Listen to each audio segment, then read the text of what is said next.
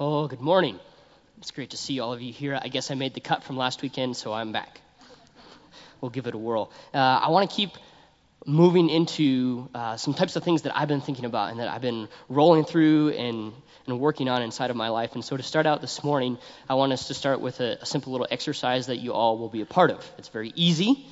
When I say go, I want you to look to your neighbor, whoever that may be, and say, "Hello, my name is," insert your name.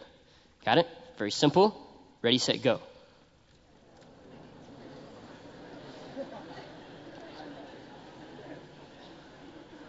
Very good. You all have beautiful names. Beautiful names. Now, I'm not the smartest guy on the planet, but I'd like to make an observation about what just happened. Did anybody in here forget your name? No.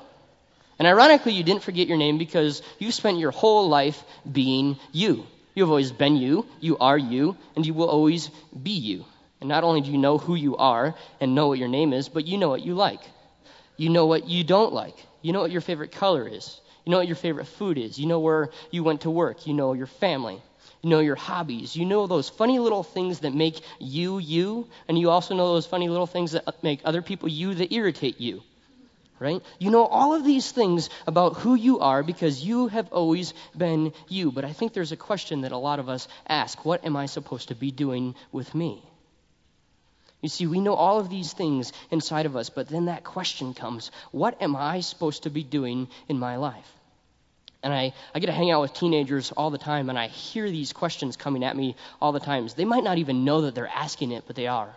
They come in questions maybe like this one. "Caleb, I'm trying to figure out what it is that I'm supposed to be doing in relationship to going to school, or how I interact with my parents or my teachers or my friends or my peers." I sit down with that junior or senior and they say, "Well, I am thinking about school. And so how do I decide and figure out where I go to school? Do I even go to college? And then once I figure that out, what do I major in? Do I do a single major? Do I do a double major? What classes do I take? Do I take 16 credits, 17 credits? Do I live in the dorms? Who do I figure out as my roommate?" You see what they're driving at, and all of those questions are running into the question that I think a lot of us are asking and thinking about is this: what is my mission? What is my purpose? What was I created for? You see, and then inside of church culture, we bring that all back and we say, well, we were created to worship. And that's true. We are. And it's a great and it's a glorious thing. But what does that look like for your life? Is worship for you the same as it is for me? And how does that relate to your family members and to your job and to what it is that you're thinking about? See, because if we just leave it as our life is about worship, but we don't put a mission to what that is for us, we never move anywhere. And so that's what I want us to talk about today, is what is it that you're supposed to be driving at and driving towards? And how do you figure out what that is? And how does that change you? And how do people see that inside of you? That's what I've been thinking about a lot lately. So as we do that, would you take some time to pray with me? And then we'll dive in. Lord, thank you so much for who you are. And again, I am humbled to be here at this opportunity to serve and to share what you've been doing inside of me. And so, God, would you come and would you be with us right now? And would you invite us into relationship with you? And would you challenge us to really sit down and think about what our mission is, whether we've just experienced following you or if we've been following you for years and years and years. God, would you challenge us and send us out as changed people? It's in your name we pray. Amen. So if you've been here the last couple of weeks, we've been talking about this passage in Acts 15. And so if you have your Bible, I'd invite you to open back up to Acts 15. And last week we talked and we looked about the life of Paul and Barnabas a little bit. And we talked about what is it that they wanted to reflect to the culture and to the community. And so I want us to look at this passage. We're going to start about halfway through as we finish up. And we're going to start halfway through verse 40. In Acts 15, this is what it says. "Barnabas took Mark and sailed for Cyprus. But Paul chose Silas and left, commended by the brothers to the grace of the Lord. He went through Syria and Sicily, strengthening the churches." And so we see that that's what happens after they decided to split up. But when we looked at the first part of this passage, it says that they wanted to go see the brothers, and we talked about that last week. What does this term brothers mean? And we talked about how it meant people of similar faith, people who knew God and who knew Jesus, and that's where they wanted to go. We talked about how it was gender inclusive, that not only were they going to be talking to the men, but to the women as well. We talked about how it meant this term neighbor that meant anything outside of the nation of Israel, not just the person who lives next to you, and that how it meant countrymen, people who were not ethnically Jewish. That was their goal. That was their mission. That is what they wanted to do. And so then I began thinking a little bit, well, how is it that their mission is so defined? And how is it that they know precisely that this is where they want to go, and they go to these specific people and these specific cities?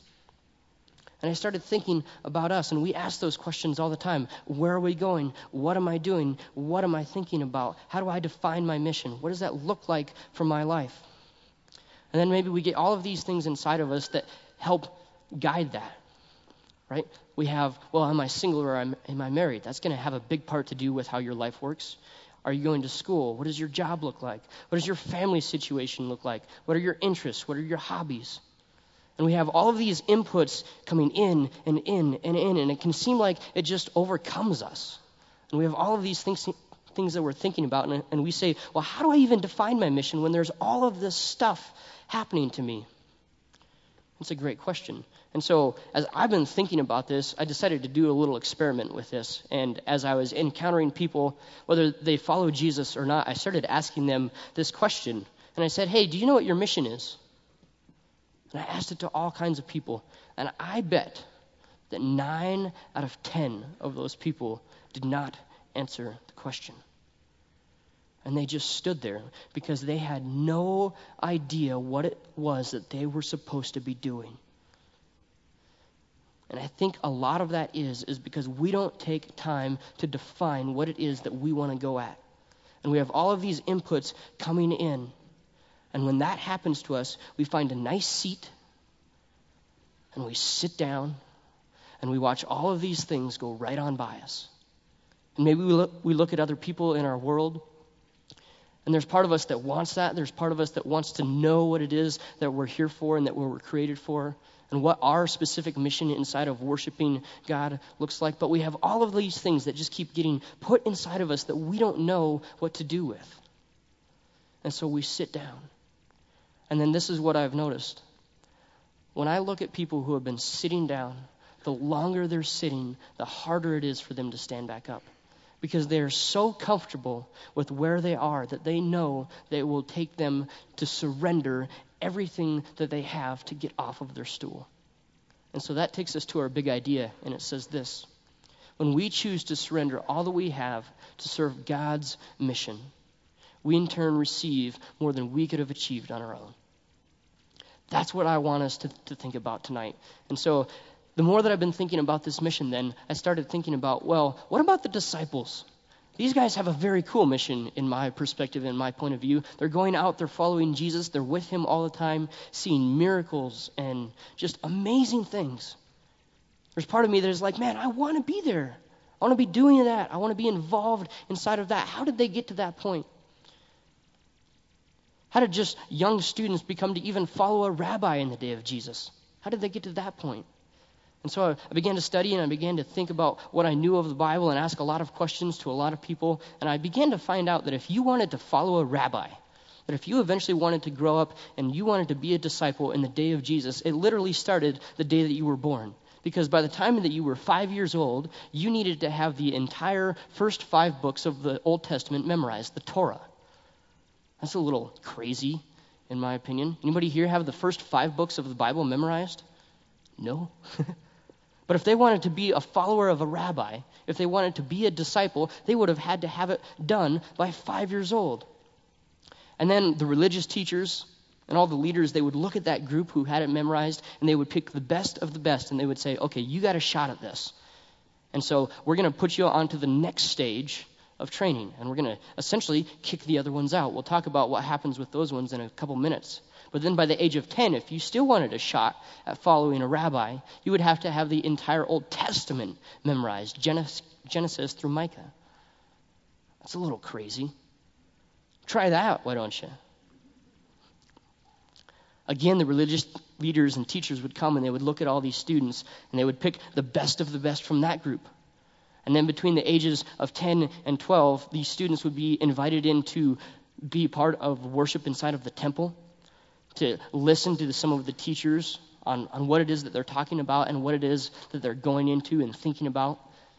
And then between the ages of 12 and 14, rabbis would look at all of these students that they've brought up through the ranks that they've said are the best of the best of the best. And then they would hand select the ones that they thought could make it in the world. And they would say, hey, would you come follow me as a protege? And would you see how my life works? And then that kid, that student, would dedicate his life to being like his rabbi. That's a discipleship process. And it's a crazy discipleship process because when we look at the end of that, how many students are following these rabbis? Not very many. And then for all of the other ones who didn't make it, they got a default job. Their default job was whatever their parent did, right? So if your father was a fisherman, you became a fisherman. If your father was a carpenter, you became a carpenter. If he sold goods in the market, you sold goods in the market. But then we have Jesus, who doesn't ever do anything the same as anybody else. Never. And so I want us to look at how Jesus calls his disciples because it's really crazy.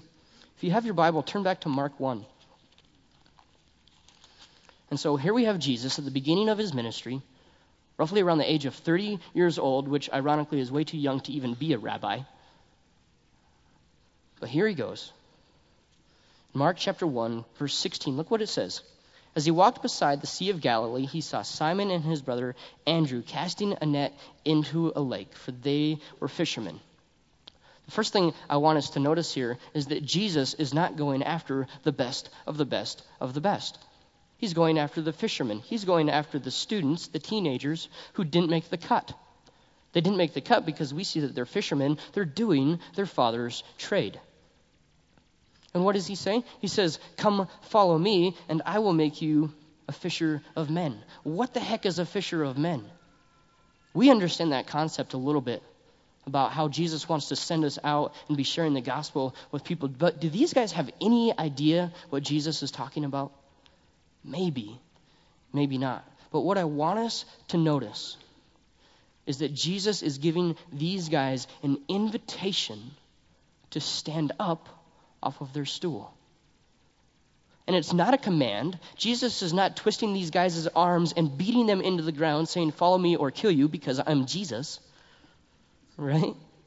Jesus is saying, I am simply giving an invitation for you to come follow me, for you to stand up off of your stool and come. Let's keep going. Verse 18, once they left their nets and followed him. Verse 19, when they had gone a little farther, he saw James, son of Zebedee, and his brother John in a boat preparing their nets. Once again, Jesus looks at the people who aren't perfect, who don't have it all nailed down, who didn't make the cut from society. Anybody here, answer this in your own heart, ever feel like you never made the cut? Man, there's lots about me that I feel like I never made the cut. Verse 20, without delay, he called them, and they left their father Zebedee in the boat with the hired men and followed him. You see, Jesus says, if you want to know what your mission is, if you want to know what you're supposed to be doing, and if you want an opportunity to step up and see what I have for you, my invitation stands. And it's an invitation for you to see my world and for you to step out and step off of your stool, step off of the seat that you're sitting on and follow me. And I will give you a mission and a purpose and a passion. That's what I've been thinking about. And I think that a lot of you here want to think about that. And I think that a lot of you here, you want to think about, well, how do I even step off maybe the seat that I've been sitting on? I think some of you might have your mission already defined, but there's a lot of you maybe here today who are thinking about, what does my world even look like? And so I just want to ask you a whole bunch of questions about that, because that's how I started with this. As I started asking a whole bunch of questions, the first question is this: what does your communication with God look like? What does your communication with God look like? And I want us to notice that I didn't just put prayer on there. Because us communicating with God is not through just our prayer. Certainly part of that is a big part about that, but think about it. God speaks to us in so many different capacities that I think sometimes we don't even notice. Whether that's through another person, or a song or a book or the fact that we get to live in one of the most beautiful places in the entire world. And when we step outside, we get to see the mountains, and all it should do to us is shout Jesus. And so what I don't want to do today is I don't want to tell you that you need to be talking to God. What I want to do today is I want to share with you a story about what happens when we push God out and what happens when we let him in. And so it starts with a little boy. That seems to be a theme of mine the last couple weeks, talking about little boys. I talked about it last week. But it starts with this story of a little boy. And we really don't know much about his life, but we know a couple things. We know at some point inside of his world, he was exposed to religion. He was exposed to what the church was. He was exposed to people who lived and breathed and walked what they saw as who God was. But what he saw, he didn't like, because all he saw was rules and tradition and maybe legalism. And as he got older and older and older and he heard the claims of God, he started to push those away. And he says, God, I don't want you to be part of my life because maybe I'm not seeing the good that you say that you are. Or I'm not believing the claims that you say that you are. Or how can I trust you when there are all of these things happening inside of our world that are destructive and that are hurtful and that are bitter? And so as he got older and older and older, he started pushing God away. And you know where he ends up? When he becomes a man, he becomes the chief persecutor of the church. You know who we're talking about? Some of you just got it. We're talking about the Apostle Paul. Maybe one of the greatest apostles of all time, because for his first part of his life, he says, God, I don't want any part of you. And it leaves him at the exact opposite end of where he wants his life to be. It leaves him separated, and it leaves him on the other end of the chasm for who God is. And then one day he realizes that maybe the question that he has been asking is, God, where are you, is the wrong question. And I think it's a lot of times a question that we ask all the time. And it's not a question of, God, where are you, but maybe it's a question of, God, how come I haven't been seeking you? Turn in your Bible over to Acts 9, and we see this with Paul.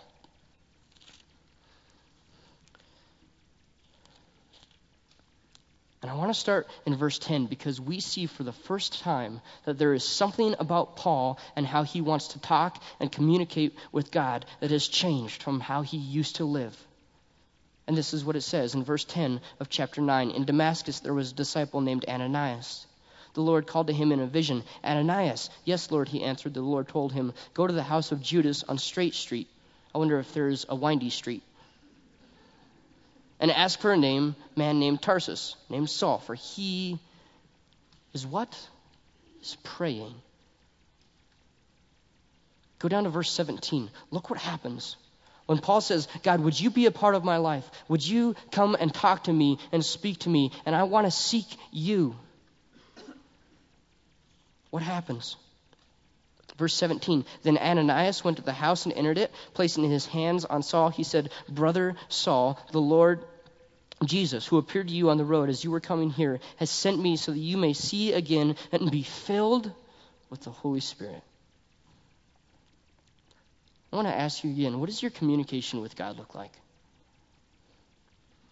Maybe you can relate with where Saul was in the beginning of his life. Maybe there's parts of you that's like, God, I don't really believe you, and all I see with this whole Christianity thing is maybe legalism or religion. Well, let me tell you what, that's not what it's about. It's about us meeting Jesus and coming before him and saying, would you simply come talk to me? Here's one of the things that I notice inside of our culture, and it's really crazy and different. I don't know why we do it, but we do it all the time.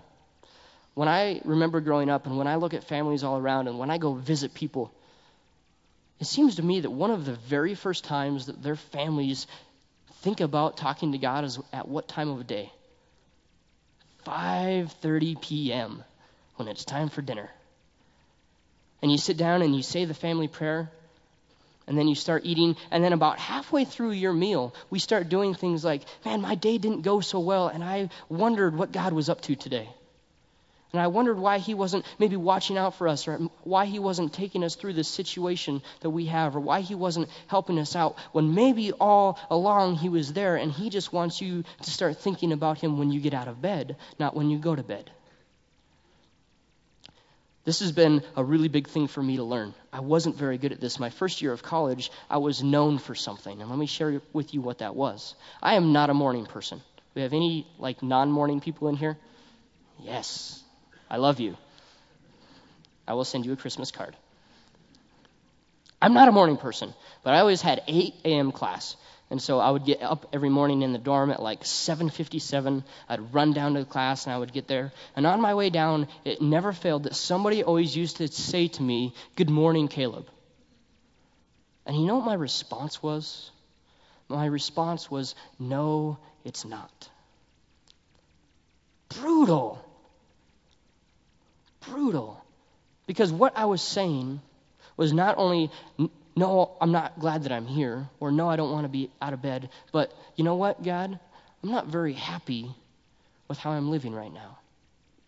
And I was pushing God out, and I was pushing him away because I wasn't letting him into my life by talking to him, by letting him be a part of who I am. So I have this new thing that I try to do. Happens almost every morning, not every day, but I get up, and inside of my own room or wherever I am, I simply say the words, "Good morning, Lord." Sometimes I sing it in the shower. Weird, right? But I do it because I want my day to begin seeking God, not end with seeking God. Let me ask you again, what does your communication look like? As you think about what your mission is, I want to ask you a couple more questions. What is important to you? What is important to you? Is it your family? Is it your spouse or your kids? Is it school? Trying to figure out, are you going to go to college, or are you in high school, and what does that look like? Or you're in middle school, and what does that look like? Maybe it's relationships. Maybe for you, something that's important is that you just want to be speaking truth to people, or honesty, or integrity, all kinds of things. I made a list this week of what was important to me. I limited it to 25 things because I realized if I didn't, it would be 4 pages long. And then I sat down and I looked at that list, and I started underlining some things and circling some things. And I think if you followed me and you looked at my list, that you would see that there were actually things in my life that I wrote down as important that played out inside of my life and inside of my heart every single day. But then I looked at my list, and I had some things circled on there because I realized that maybe those things were only important inside of my heart or my head, but they actually weren't a part of my life. Let me share with you one of those. The number 3 thing that I wrote on my list was my family's souls. Because I have so many people inside of my family, both immediate and extended, who have no idea who Jesus is. And they have run from him, and they have left him, and they have turned away from him. But the reason that I circled it is because I cannot remember the last time I talked to those people about Jesus. If that's important to me, it better be a part of my life, and I'm working on that. I'm starting to brainstorm through ways of, if this is what's important to me, how does this become part of my mission? What is important to you? And how does that play into your world, into your life? And so maybe you make a list, and then you give it to somebody. And you say, "Hey, would you evaluate these? Would you look at these in my life, and do you see them? Or are they just things that I'm putting down so that I feel good about what I'm doing?" The next thing I want us to ask the question about is this one, is what are you passionate about? I'm not talking about the things that, what are you interested in and what do you really like. I'm talking about, what are you passionate about? What stirs your bubble and gets you going and makes it so that you don't ever want to go to bed, or you don't ever want to leave where you're at, or you just want to freak out. I don't know, right? For me, it's teenagers. I see a teenager, I hear the word teenager, and I just transform on the inside into this little kid who has all of this energy and just wants to go out and be with them every waking moment and do all the dumb things that you're not supposed to do. That's what I get excited about. That's what I get passionate about. I have some friends in Billings who are like that about The Office, right? Some of you have seen it. Weird. right? They're always talking about it. They're always making jokes about it. On Facebook, on that little status bar, they're putting like quotes about it. And I say, what is that about? And it's because they love it. They are just juiced about the whole thing. And I was like, okay, so what are you going to do with it? And they're like, oh, we already are. And I was like, oh, weird again, right? And I said, okay, well, tell me what you're doing about that. And they said, okay, well, a couple of us, we love The Office so much, and we're so passionate about what's going on inside of it that we decided that we're going to have an office night once a week over at our house. And we are going to do our best to invite a ton of people who don't know Jesus but love The Office to come to our house. And we're going to sit down and we're going to watch The Office, and then we're going to invite people to stay after The Office. And we're going to look at The Office and we're going to say, what can we take from that has to do with following God? And I looked at them and I was like, that is never going to work. Ever. Right? I was like, people are not going to come to your house and they're not going to watch The Office and talk about Jesus. Office Jesus. No. You know how many people they had to their house last week? 45? What is that? You know how many episodes of The Office they watched? 1. You know how long they stayed? Till 3 a.m.? Weird. But they sat down and they said, what am I passionate about? And how can I use that for God's kingdom? How does that play into my mission, into my role, into my life purpose? Let me ask you again, what are you passionate about? Maybe it's teens. Maybe it's kids. Maybe it's college students. Maybe it's that people are financially secure in an unfinancially secure world. Maybe it's music. Maybe it's art. Maybe it's construction. Maybe it's something that nobody knows about except you. Get it in your head and get it in your heart and then let it come out of you. And don't worry about what people think about you. Worry about the fact that you are following Jesus. I want us to ask one more question. What are you skilled at? This might overflow into passion. This might overflow into something that's important to you, but look at it. What are you skilled at? What are you so good at that you just kind of sit there and smile? Right? I love music. I am not a very good musician. I know that. So what I started thinking about is, okay, Caleb, what am I good at? And how can I use that then for God's kingdom? So maybe you're good at construction. Maybe you are passionate about people becoming financially secure, and you also happen to have an MBA.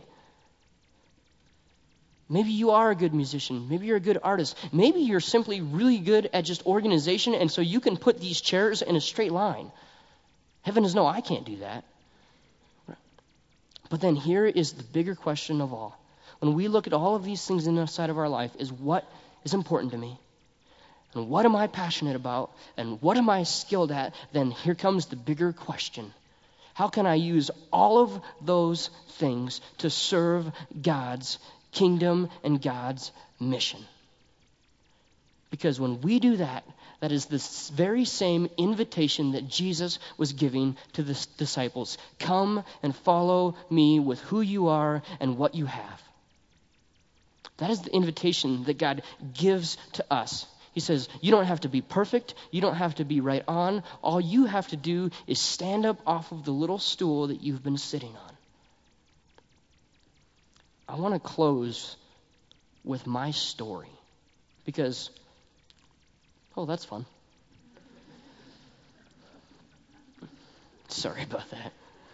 See, that's what I'm good at, is the tech end of stuff. I'm generally up there and setting up things, so I notice all that. But I want to close with my story. Because at 23 years old, there's a lot of students and people who look around and they look at me and they're like, Caleb, you seem to know what your mission is. And you seem to know what your passion is and what you want to be doing. And it's true. I know a lot of those things. And I've processed through a lot of those things. Now, I'm not perfect by any means. But I do have a path on where I want to be going. And so I just want to share with you, well, how did I even come to this point? And so I remember growing up as a little kid that I grew up in a quote-unquote Christian home.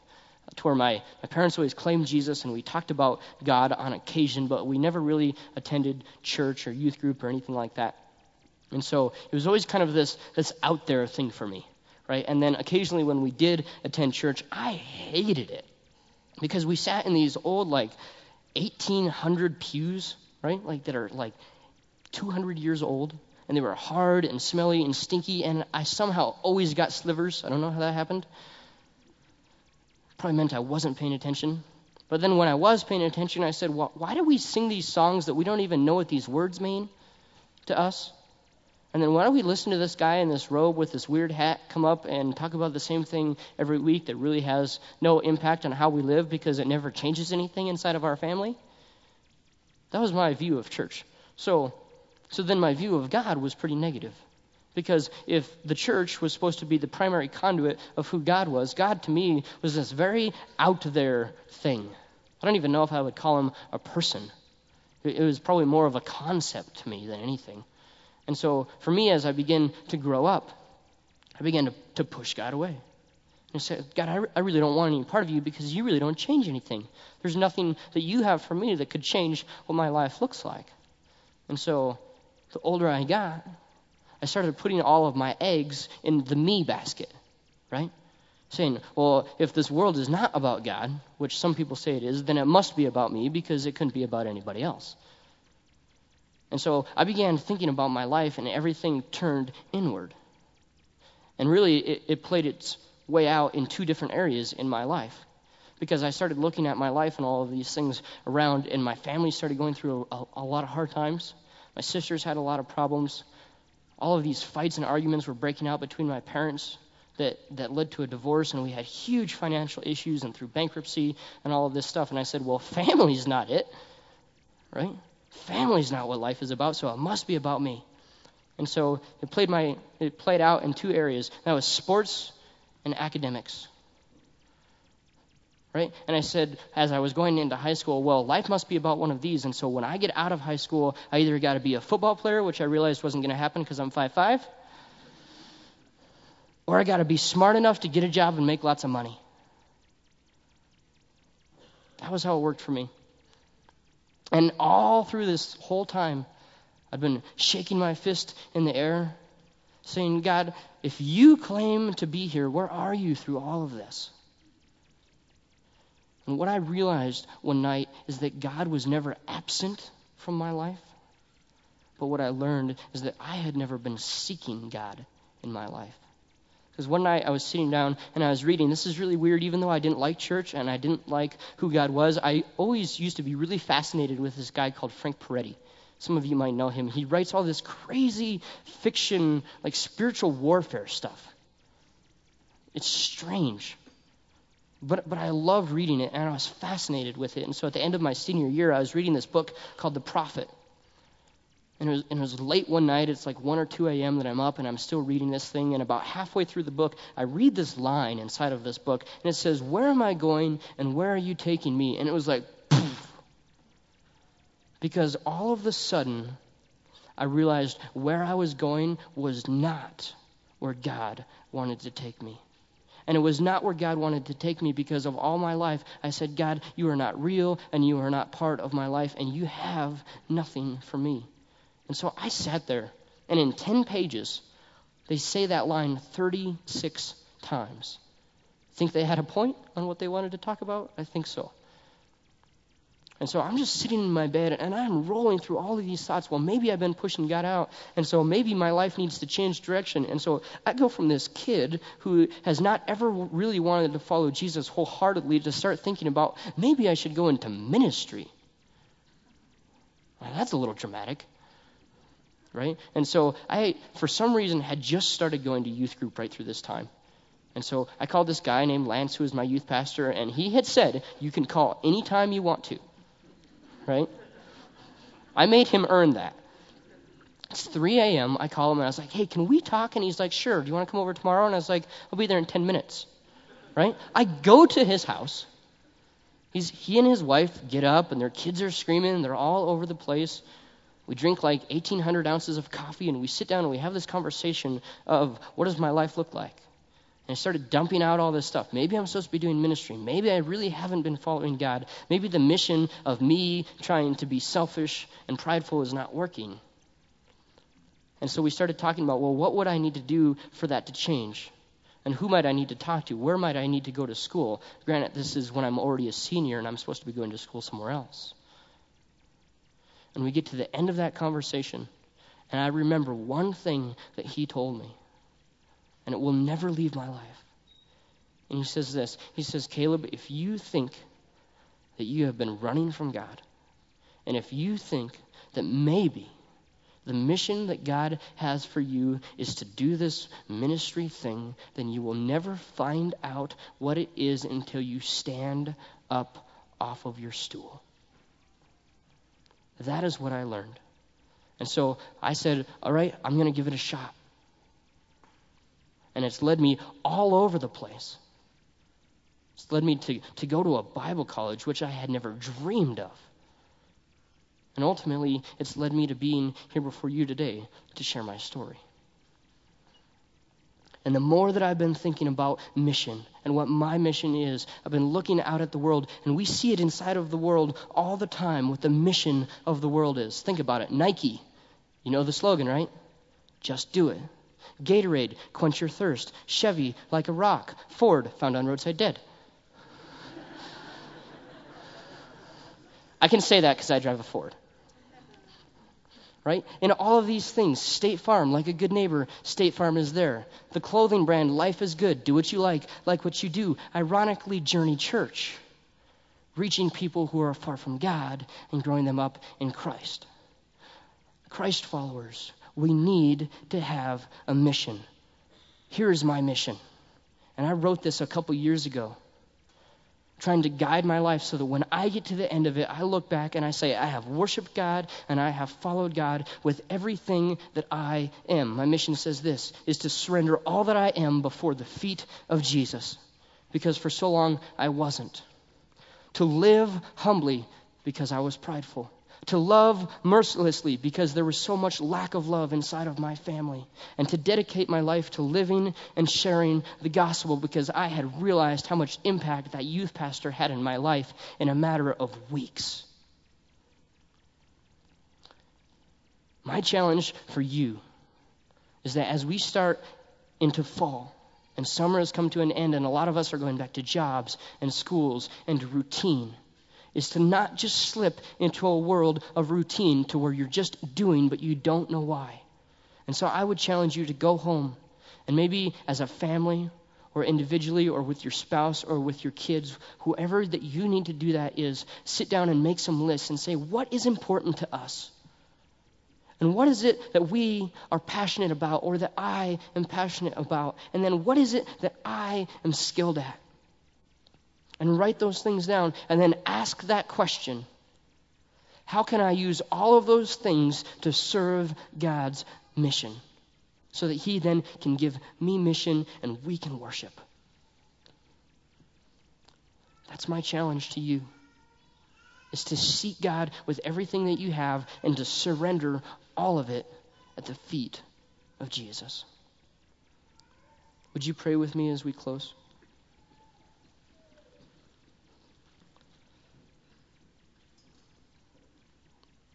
Lord God, we love you. And God, we know that you are the giver of the mission. And we receive our mission when we choose that invitation to follow you and to step off our stool. And to step off maybe what we've been sitting on for so long. Maybe because we're scared or we have doubt or we have worry.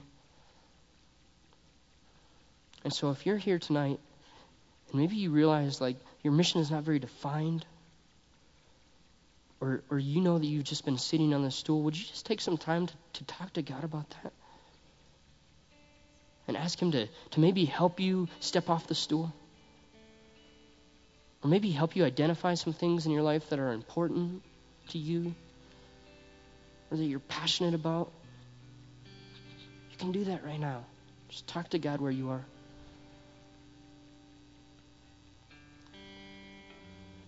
And then maybe there's some of you out here today who are, maybe you were like me, or maybe you were like Paul, and this whole God thing has been outside of your world.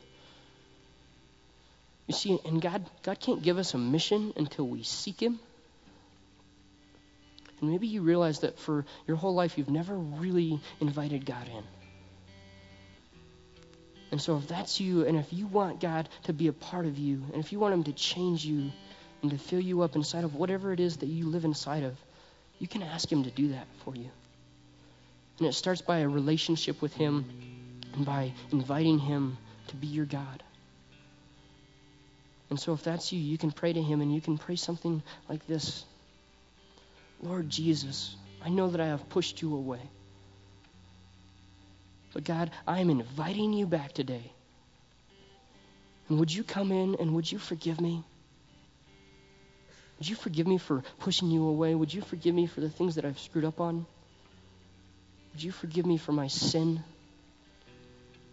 And then God, would you fill me? And would you take over the steering wheel of my life and drive me down the road? And give me a mission and a purpose and a passion? God, today, right now, I'm inviting you to be my boss and my Savior and my Lord. And with everybody's head bowed and eyes closed, that is the biggest decision anybody will ever make, because it changes the entire trajectory of where your life is. It's the start of you standing up from your stool. And so because around Journey, we want to encourage you and we want to love you inside of that. Nobody's going to embarrass you, but if you just made that, would you just slip your hand up and make eye contact with me so I can just see that and encourage you? Yeah, I see you right there. See, God's making you new, and he's sending you out on a new trajectory. Way to go. Anybody else? I don't want to miss anybody.